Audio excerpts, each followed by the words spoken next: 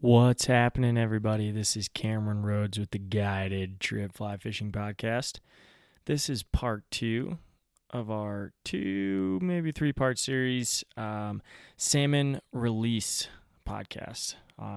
In our first part, we sat down and talked to Dan Brow, who's a biologist at the Colorado Parks and Wildlife, and we talked about the salmon release process and what they have to go through. So if you haven't listened to part 1, please do not listen to part 2 yet. I kind of planned it this way. Listen to part 1, get into it, and then we'll go on to part 2. So we'll take a moment right now, and if you haven't listened to part 1, go do that.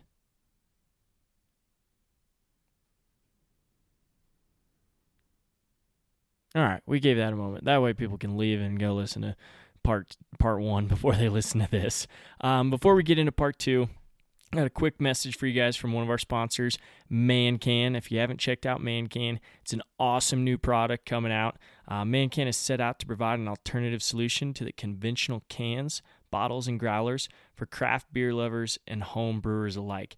If you haven't seen this thing, it looks like a mini keg. It's made out of 304 stainless steel.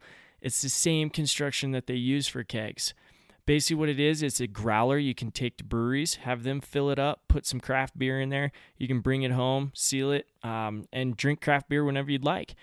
If you get a 64-ouncer, you can put, if you get the 128-ouncer, then you can put the tap system on it that they have. The 64-ouncer is great. That's about, 4 beers. And you can sit here and drink craft beer right at home. So please check them out. I take one with me camping. I take them fishing. I take them on the boat. It's also a great solution for putting water in. You can take water anywhere. If you got one of the big 128s, fill it up with water. It will keep it fresh.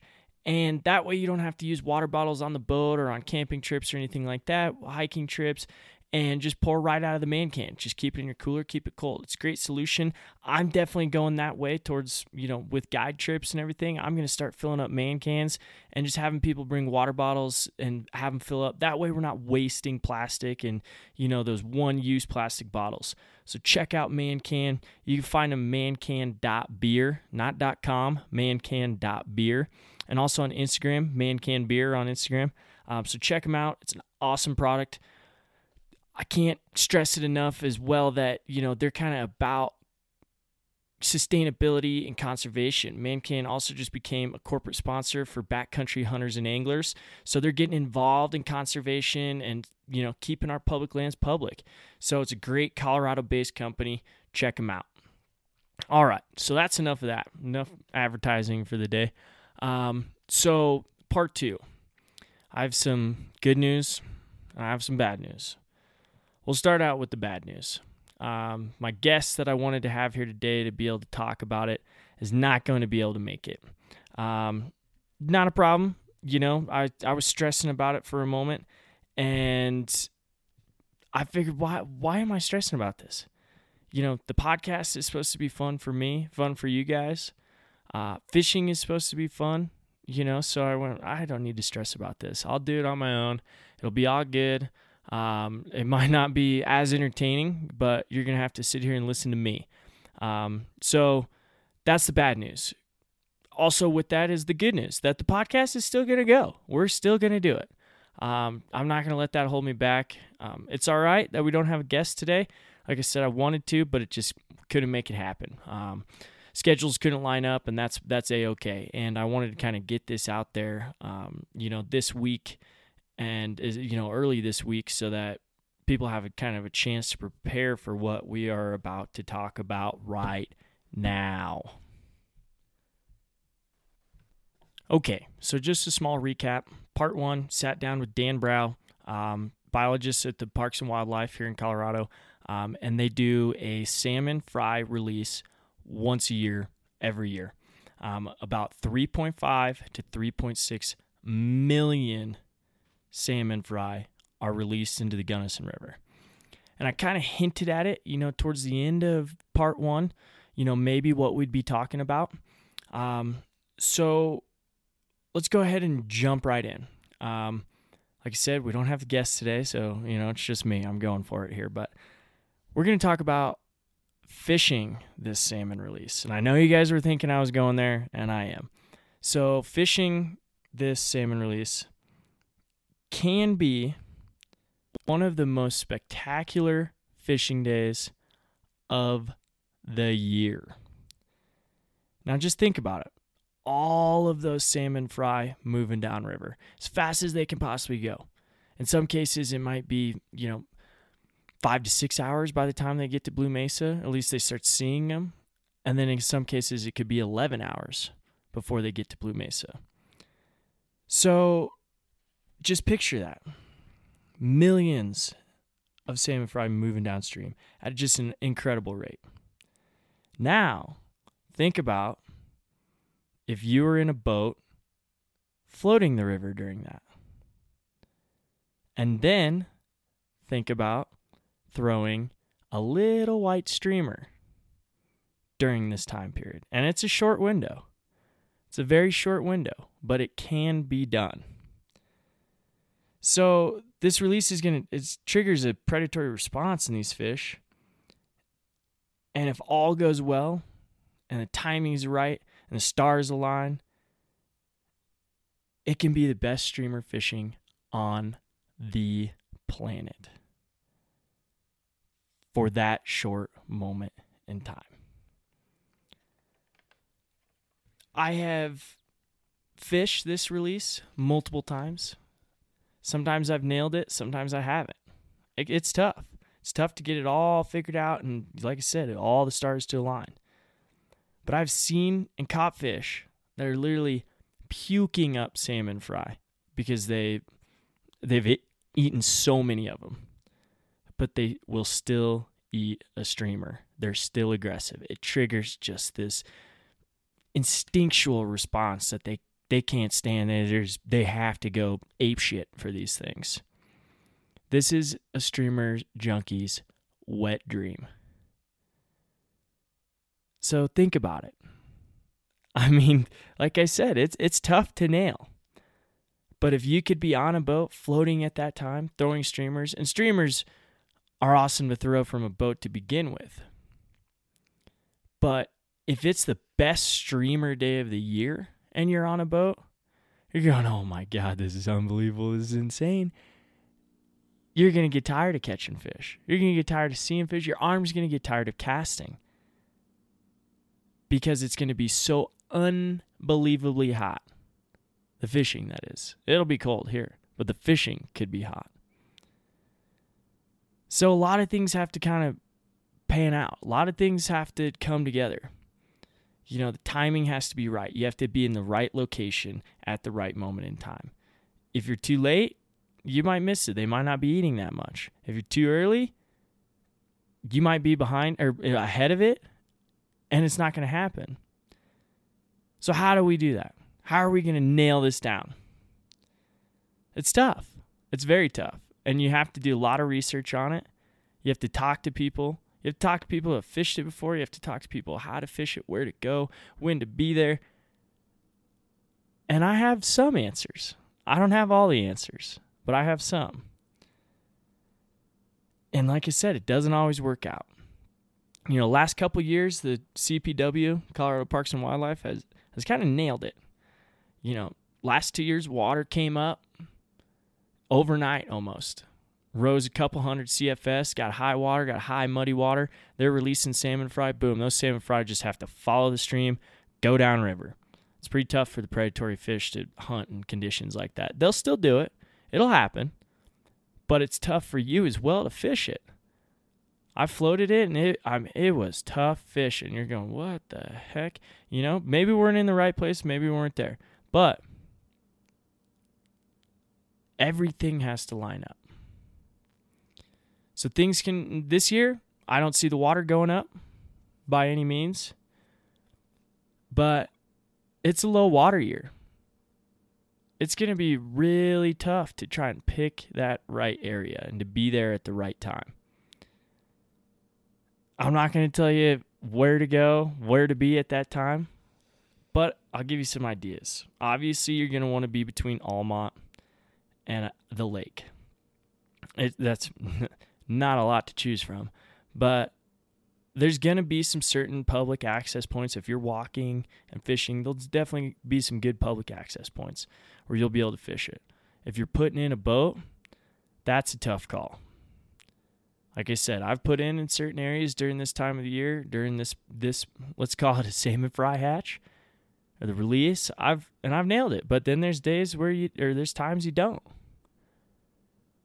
So is that chance you're willing to take? I am.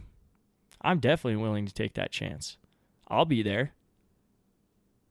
Whether I'm guiding it or not, I'll be there. And I'll be fishing hard. I'll be rowing hard too. Because like I said, it's low water year. And that could affect it too.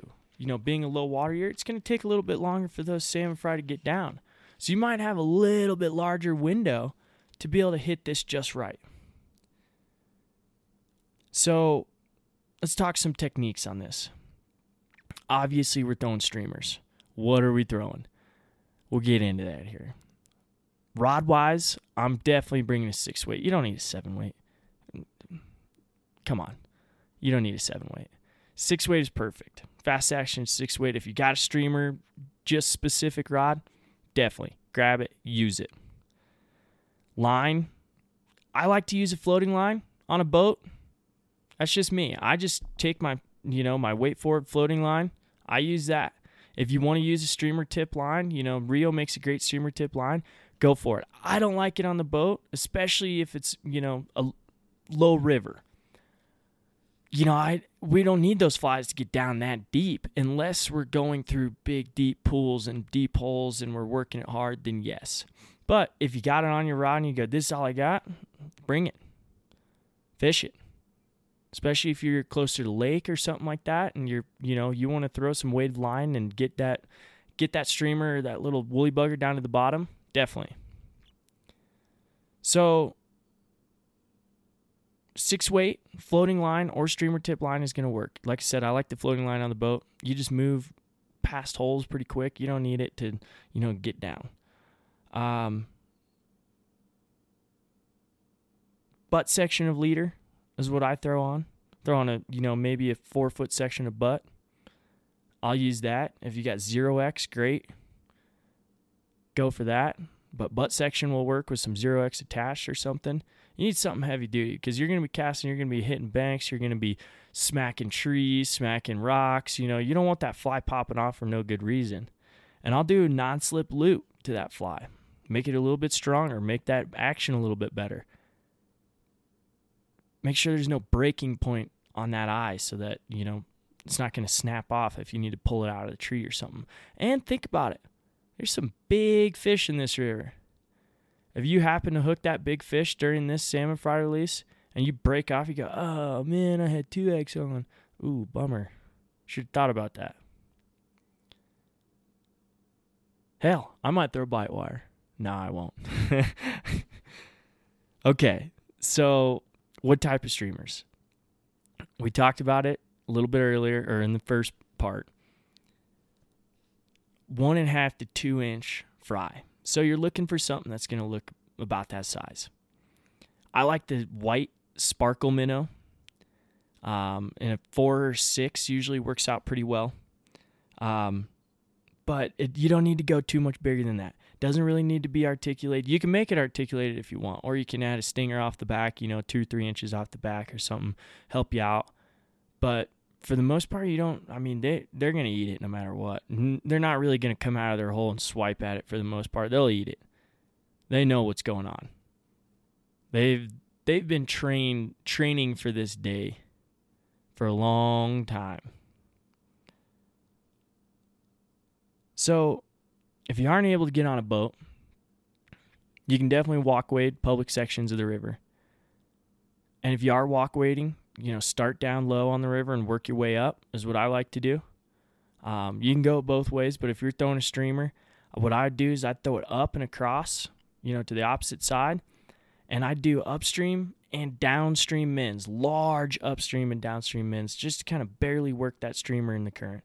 I don't think you need to strip it fast or get it towards you real quick. I don't think it needs too much twitch motion, which you can definitely throw in there though.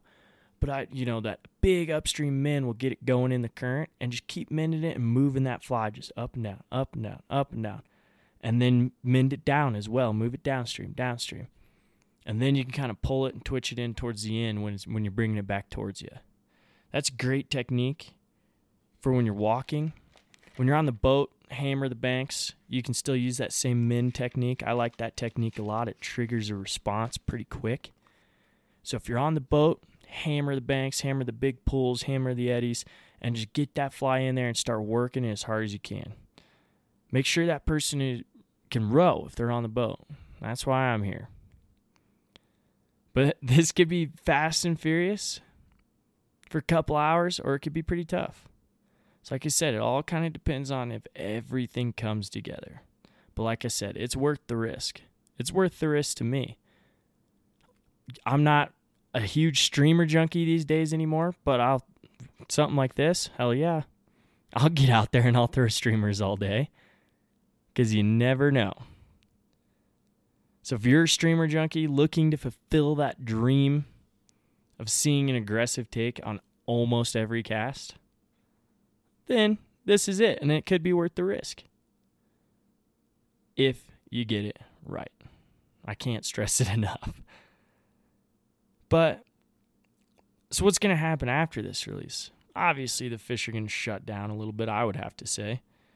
They're going to be pretty full, and fishing's going to be pretty tough. They just had 3.5 to 3.6 million fish move downriver. So they had their pickings. They could do whatever they wanted to do. So now I'm guessing the question is, when is this going to take place? What day? Cameron, what day is this going to happen? When are they doing this? That is the question. And the reason why I did it in 2 parts is because I wanted to get you into the first part, get intrigued. And now it's part 2, and we're going to tell you when it happens. I'll tell you it happens this week. I know that. It happens Thursday night of this week. What day is that? I'd have to look that up here. Thursday night of this week, they will be releasing the salmon fry. So that's the 5th. Thursday the 5th. They're going to release millions of salmon fry into the river. So, where are you going to be on that day? That's the question you got to ask yourself. Where are you going to be? I know where I'll be. I'll be on a boat. Like I said, hopefully with clients. We'll see what happens. If not with clients, I'll definitely be with a buddy and a pack of beer, that's for sure. Weather looks nice for the most part. It's definitely windy around here in the spring, so you got to expect the wind and a little bit of cold. Maybe some moisture, but the weather is looking pretty nice. We're in good shape. So keep that in mind. Thursday the 5th, the night of Thursday the 5th, they will be releasing salmon fry into the river. So Friday morning, it's get up and go time. Get after it. If you want to book a trip with me, you're more than welcome to. Email me, theguidedtrip@gmail.com. If you're looking to just book a trip in general or for the future, you can email me. Also, check out Crested Butte Angler,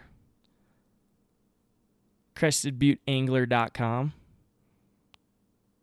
We'll get some guides in there for you. We got lots of them. Very experienced. Been around the valley a long time. And you could book a trip.